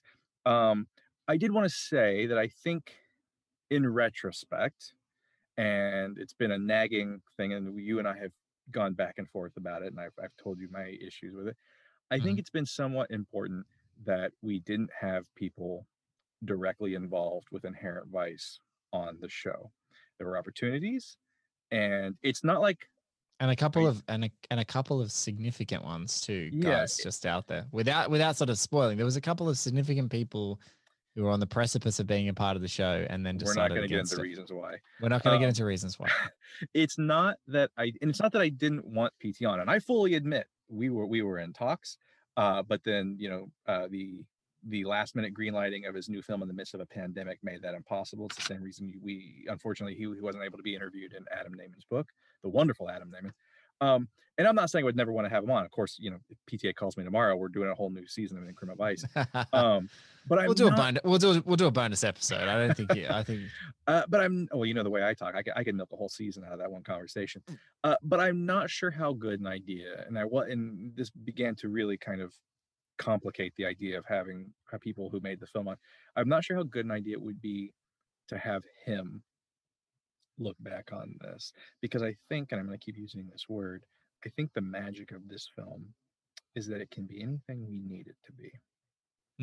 And to be told exactly what it is, well, that just kind of kills it in a way. Or if I were to say Jordan Raup I think it was Jordan Raup or one of the new Bev boys were talking about this is like when I first wondered about your obsession about this movie, I wasn't able to appreciate it. It's Elric just at face value. Elric. He said something to the effect of, and people would have heard it in the opening, is like, but this isn't like anything's possible movie. Like you can anything's possible and anything can be argued. And I think that's kind of the beauty of it. And even for folks who listen to Michael Mann and myself talk at the end of One Heat Minute, I wanted to talk about his experiences, but I didn't think ever that he would be prescriptive about the exact meaning of the movie, because the movie had meant so much before, you know. So Exactly. it's you know, being told with PTA, you know, where he's like, it's about love, baby. Well, actually, no, it's not. Like, I mean, it's not. I think we can definitively say. You imagine the blood draining from my face, the horror if I said, this is what this movie means to me and it saved me. And he'd be like, no, it's just, you know, it's about politics. And, you know, we just trying to make a good movie. You know, if he was dismissive, your heart would break. You'd be like Ralph. You'd be like Ralph in that scene where Lisa breaks his heart. Like, you know, the whole "I choo choo choose you" scene where it's just meme to death. You that's my whole point. Is, you know, I'm not. By the way, I'm not comparing PTA to a deity, but if we're all sitting around trying to figure out the point of life, we're like, hey, maybe it's helping people, or hey, maybe it's falling in love. Is there anything better than falling in love? Fuck no, there's not. Maybe it's this, maybe it's that. And then God were to show up and go, no, it's not about any of those things. It's about toiling and nigh unbearable agony of a purgatorial existence and then dying with no meaning. That's why I made this thing, for shits and giggles. Love? No. See, you don't want to hear that, because then it ruins what's so important to you. And so I think in a way, what has made this show special is it's all been on the audience side, whether that audience is whether it's writers, whether it's directors, whether it's critics, whether it's cultural commentators, whether it's other podcasters. It's all people who have been on the same side of the screen with this film, and the wildly divergent ways in which they've been able to interpret. And I think that's been the most important thing. It's been a show of interpretation, not a show in which someone with the actual knowledge comes on and says, well, no, this is actually what it is, and this is why I did it. You can read, but it doesn't belong to him for that. Yeah, well, that's the thing. And I think in the nicest possible, in the nicest possible way. It's like Pynchon put his vision out into the world, and it's articulated as clearly and as crisply as he could. And PTA put his vision out into the world, and it is a synthesis of some of those ideas and an expansion. And as you said, it like kind of is a repositioning of perspective in a way, and an emphasis. But how we interpret it is all on us and all on the great guests of this show, and that's what is actually enriched. That none of those visions are wrong. Like, but I think what's awesome is the symphony and the chorus of all of those enriched opinions coming at you. And I think that that's what we can hope for with the show, is that when people are watching their favorite thing, they're learning to love it in new ways with every episode. Exactly. And again, I'm gonna keep beating the same drum with this word. I need to get a thesaurus.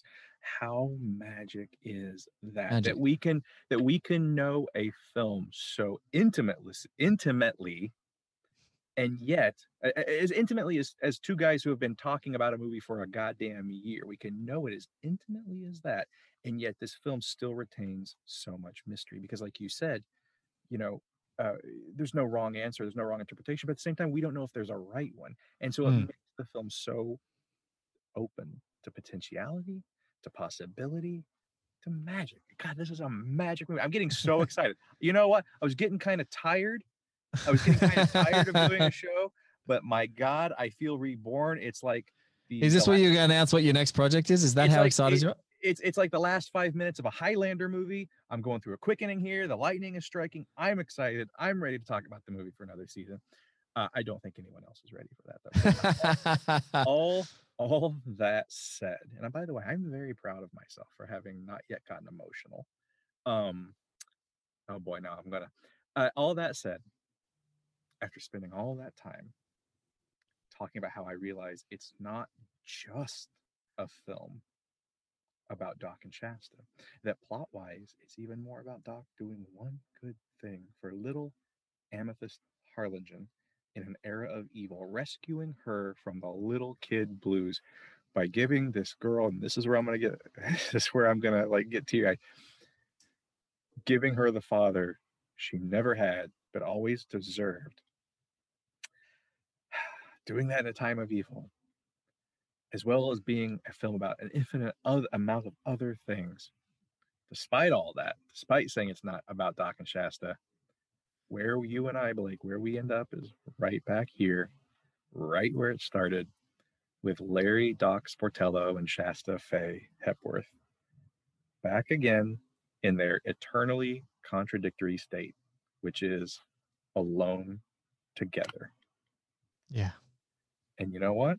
I think we're at that place in the episode where we see them like that one more time. Remember that day?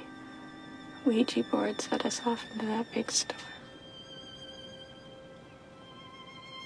This feels the same way tonight. Just us. Together.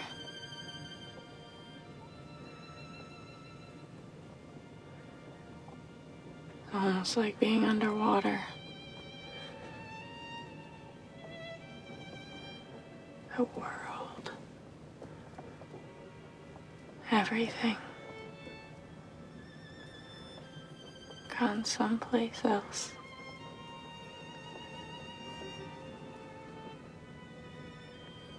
Just figured it was sort of Liege setting us up. No. Her Ouija board and... She knows things, Doc.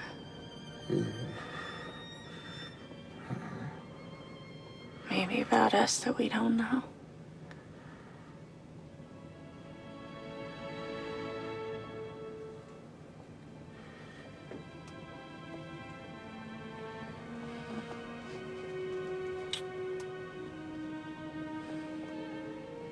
This don't mean we're back together.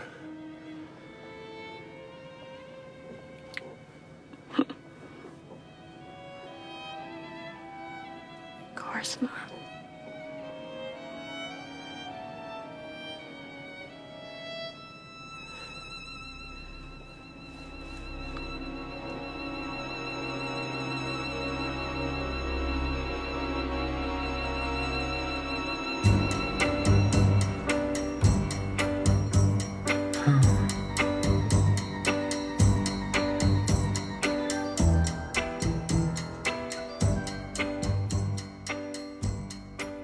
I will hear you say goodbye, my love. Okay, so. Any day now. Oh, God, this movie, this ending.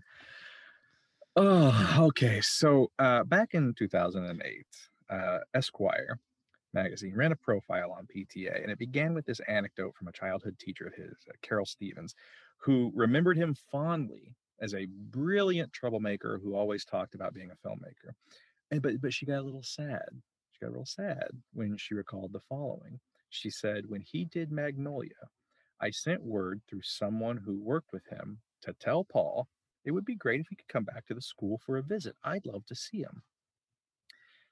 And the very cryptic answer she got from his people was, "Paul doesn't go back."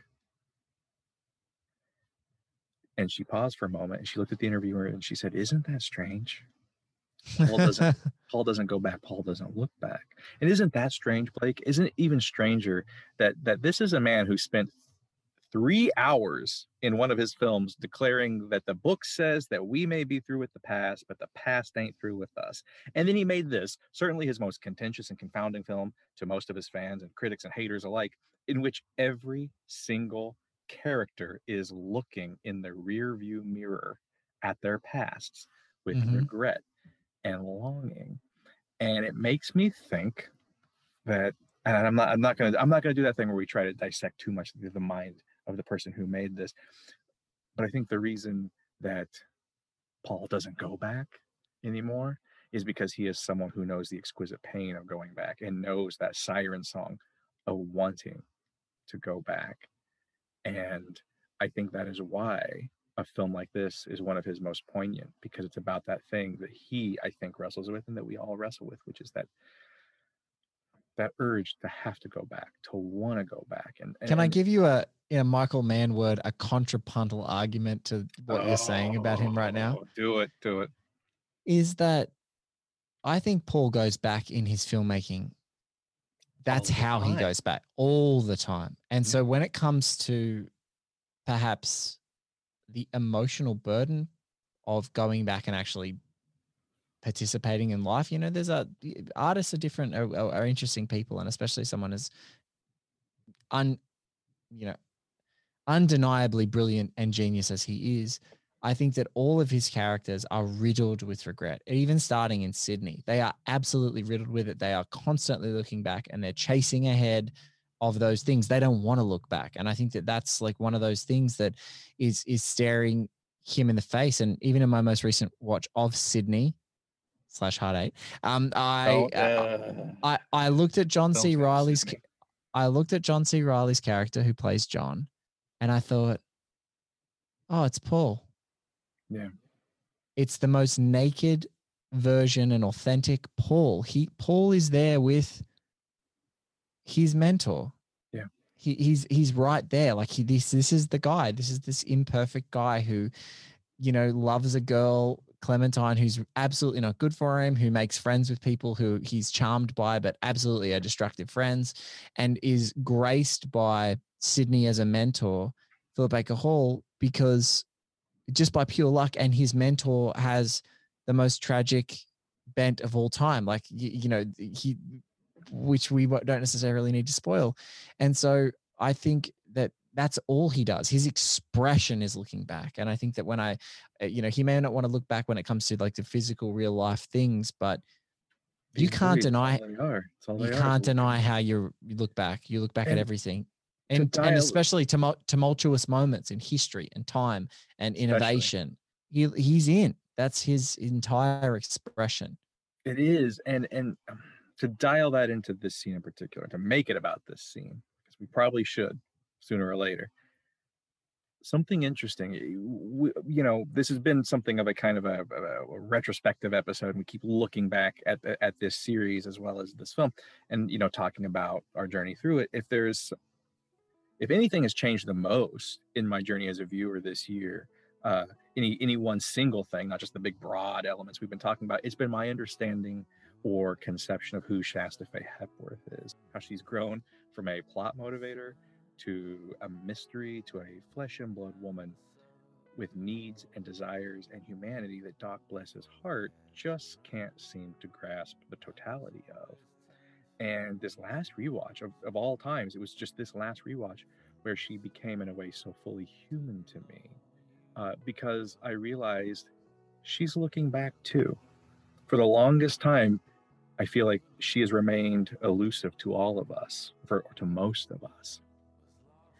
And yet it was this rewatch where I said, no, she's just like everyone else in this movie. She's looking back. And as we just saw, the film ends with Doc and Shasta driving down Santa Monica in the middle of the night, surrounded by all this cotton candy fog of cosmic purples and pinks, starred with all these nebula, these red dwarves of tail lights in the background, and these supernovas of headlights just behind them. But there's something about this Shasta that seems so more real and concrete, not just the memory.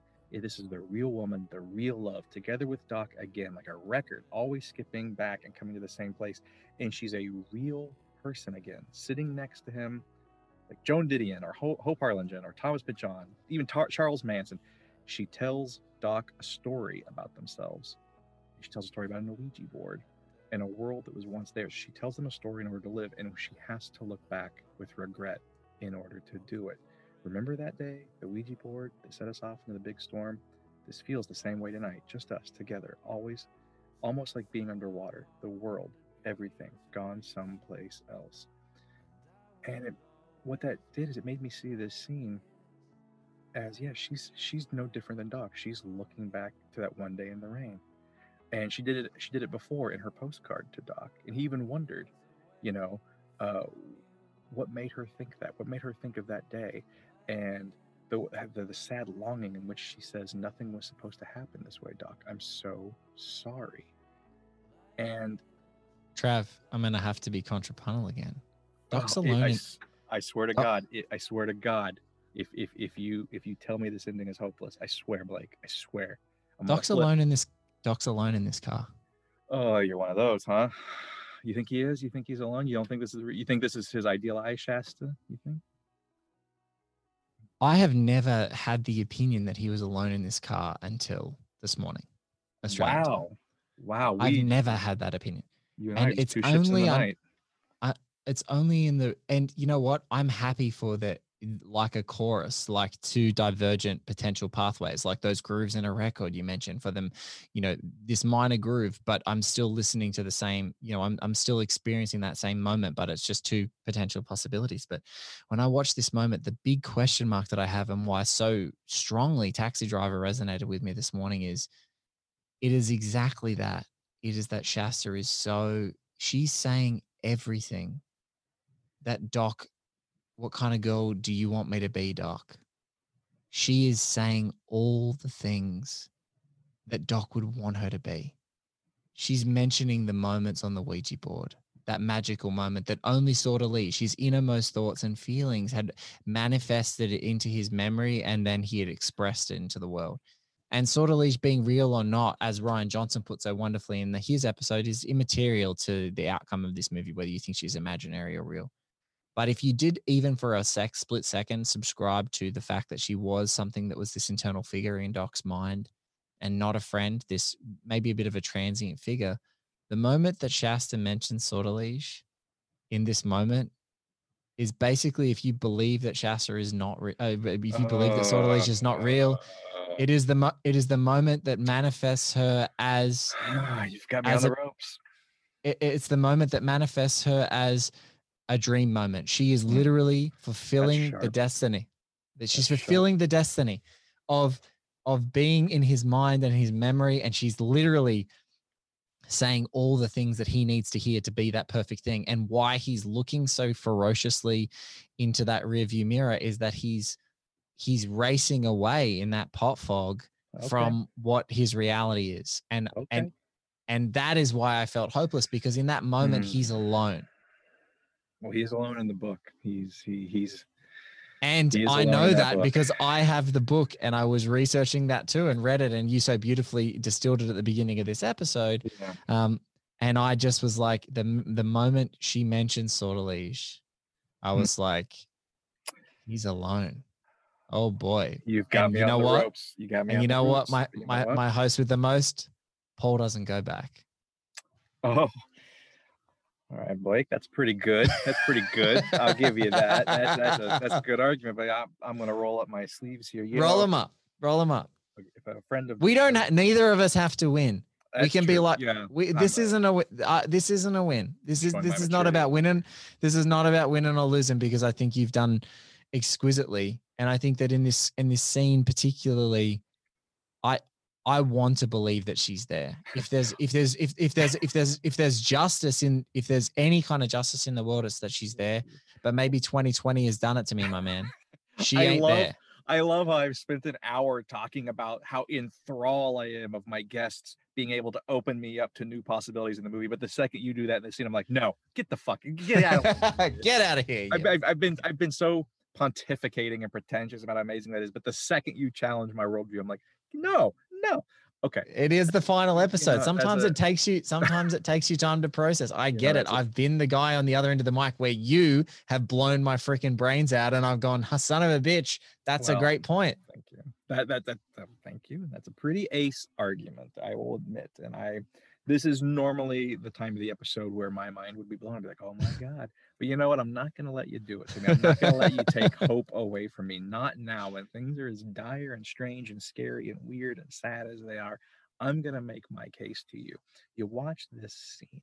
Doc keeps looking back multiple times in the sequence. We see light from over his shoulder, catching in the rear view, catching his attention, drawing his eyes, which, with the way the scene is framed, has him looking directly at us when he looks in the mirror, which I love, because throughout this show, myself and others have noted how much Doc is us and we are Doc. He's our surrogate in this madness. So, of course, when he looks in the mirror, he's going to see you and me. He's going to see every guest on the show and everyone at home that watches it. What does the scene also do? This scene, like so many others, is this film in microcosm. It shows the circuitousness of time and of life. There's always something in the past that's going to catch your attention, some bright light. And I know many guests, as yourself, have argued that this scene is a kind of a downer, kind of a repetitious, purposefully repetitious, eternal sunshine of the spotless mind kind of ending, that these two are stuck in a rut or a loop, whether alone or not, with Doc in Shasta, even exchanging and repeating their post-sex joke to another. This don't mean we're back together. Of course not. But, Blake, as Doc is lost in the fog, continually distracted by that bright light from the past, I do believe that Shasta is next to him. And what does he do here? What does he do with Shasta at his side? He keeps driving forward. He doesn't pull over like he considers doing in the book, hoping for a restless blonde to appear driving a Stingray in the fog. He keeps moving forward into the future.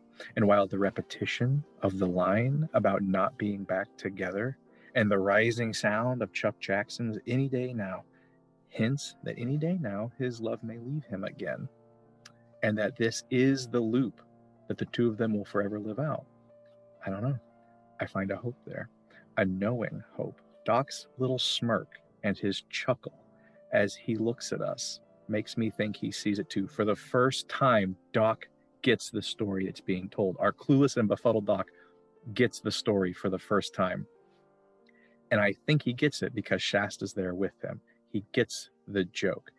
And maybe what he sees here is that life is just like a record that plays and skips back to the same place, and that maybe that's okay if you've got the right person dancing to that music with you, or riding shotgun, listening to K.H. Dre as you drive alongside the Pacific, that maybe it's okay.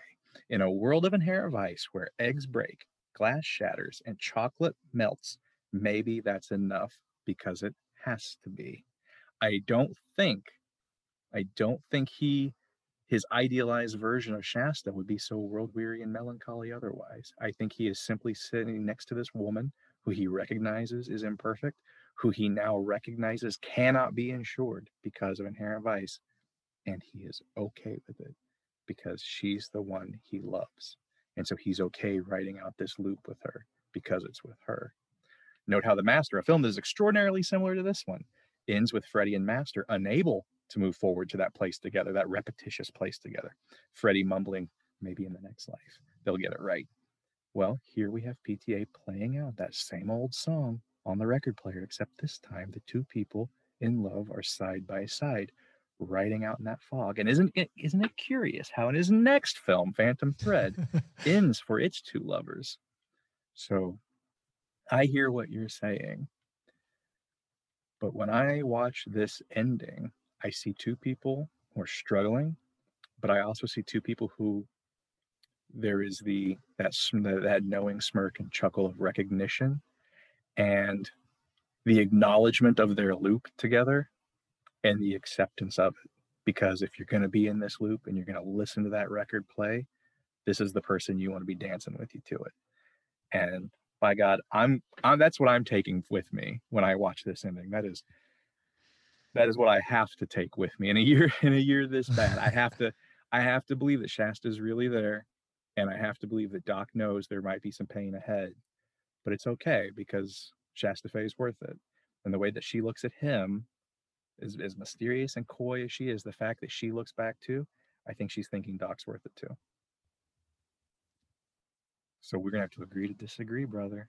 But that's I was just gonna say, I want to ride out with you in the sunset of this ending, the way that you view it. Oh boy, hey, this has been fun, hasn't it? We've had fun. We've had fun. We've had a blast, my friend. You've been wonderful. Oh, get out of here! But yeah,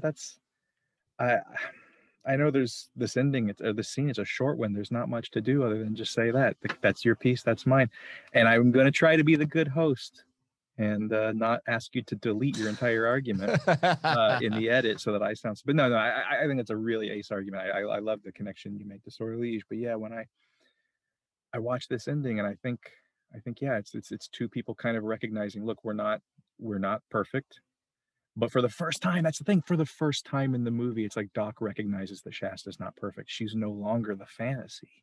She's no longer the girl with the bottom half of a flower print bikini and a country Joe and the Fish t-shirt. She's no longer perfect.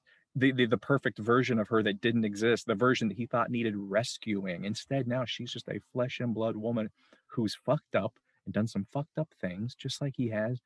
And he's able to get distracted by the light that keeps coming from behind. But what does he do? He keeps Maybe she's the driving light that's forward. coming from behind. Maybe hey, I don't know. Maybe. Maybe. Maybe. But Maybe, baby. that's the greatness of this movie. That's the greatness of this ending, is that fog could be anything. That light could be anything. Shasta Fe could be anything. But to me, I wouldn't say that this is a happy ending, like people, running off into the sunset holding hands, but this is as happy a movie as A Weary World of Inherent Vice, as a happy an ending as A Weary World of Inherent Vice allows, is two people driving off into the fog alone together. That's about as good as it gets in this world. And well, I'm so I don't know about pleased. you, but I'll take so it. Pleased. I think Doc will too. I'm so pleased you chose me to drive off into the fog with you on the show. I have to say, as we're wrapping up here, I just really quickly, and I'm so proud of myself. I didn't cry. I'm a big boy. In the episode 165 of 1 Heat Minute, I did cry. You did. Lot. Well, Chad made me cry. Chad got all the tears out of me, and I will also admit that I've been very emotional and teary today. I thought I was really excited to actually be done thinking about this movie and talking about this movie, and then all day I have been a mess. I'm kind of sad that this year is over, but I have to say to everyone who has listened to the show over the course of this very strange year, it has meant the world to me that you have done so. The messages that you've sent, the hours that you've listened, I won't forget it. I know that Blake won't either. It has meant the absolute world to me. And to our amazing guests, I want to say thank you for coming on, for giving your time and attention to such a dizzyingly nerdy endeavor. And this is where I'm going to get weepy.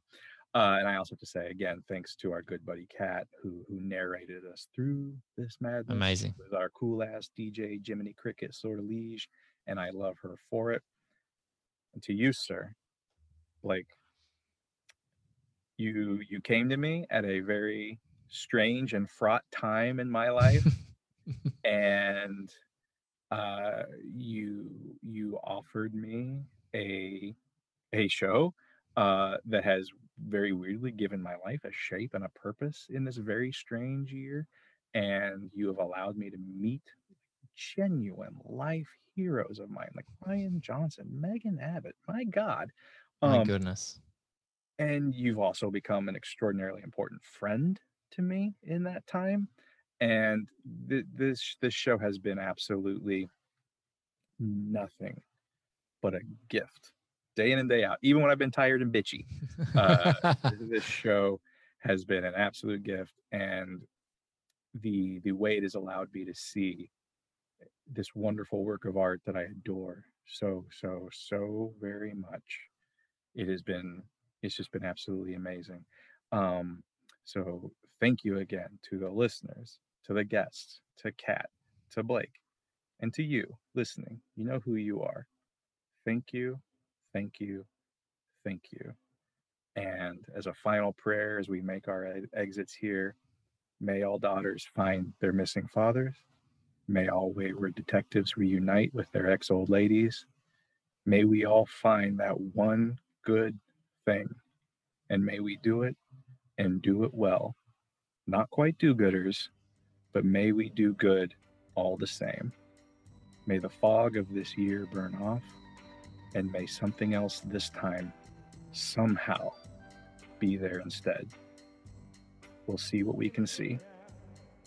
And I'll catch you further down the road in that place where the fog has cleared. Now come on, Blake. Like Godzilla says to Mothra, let's go eat someplace.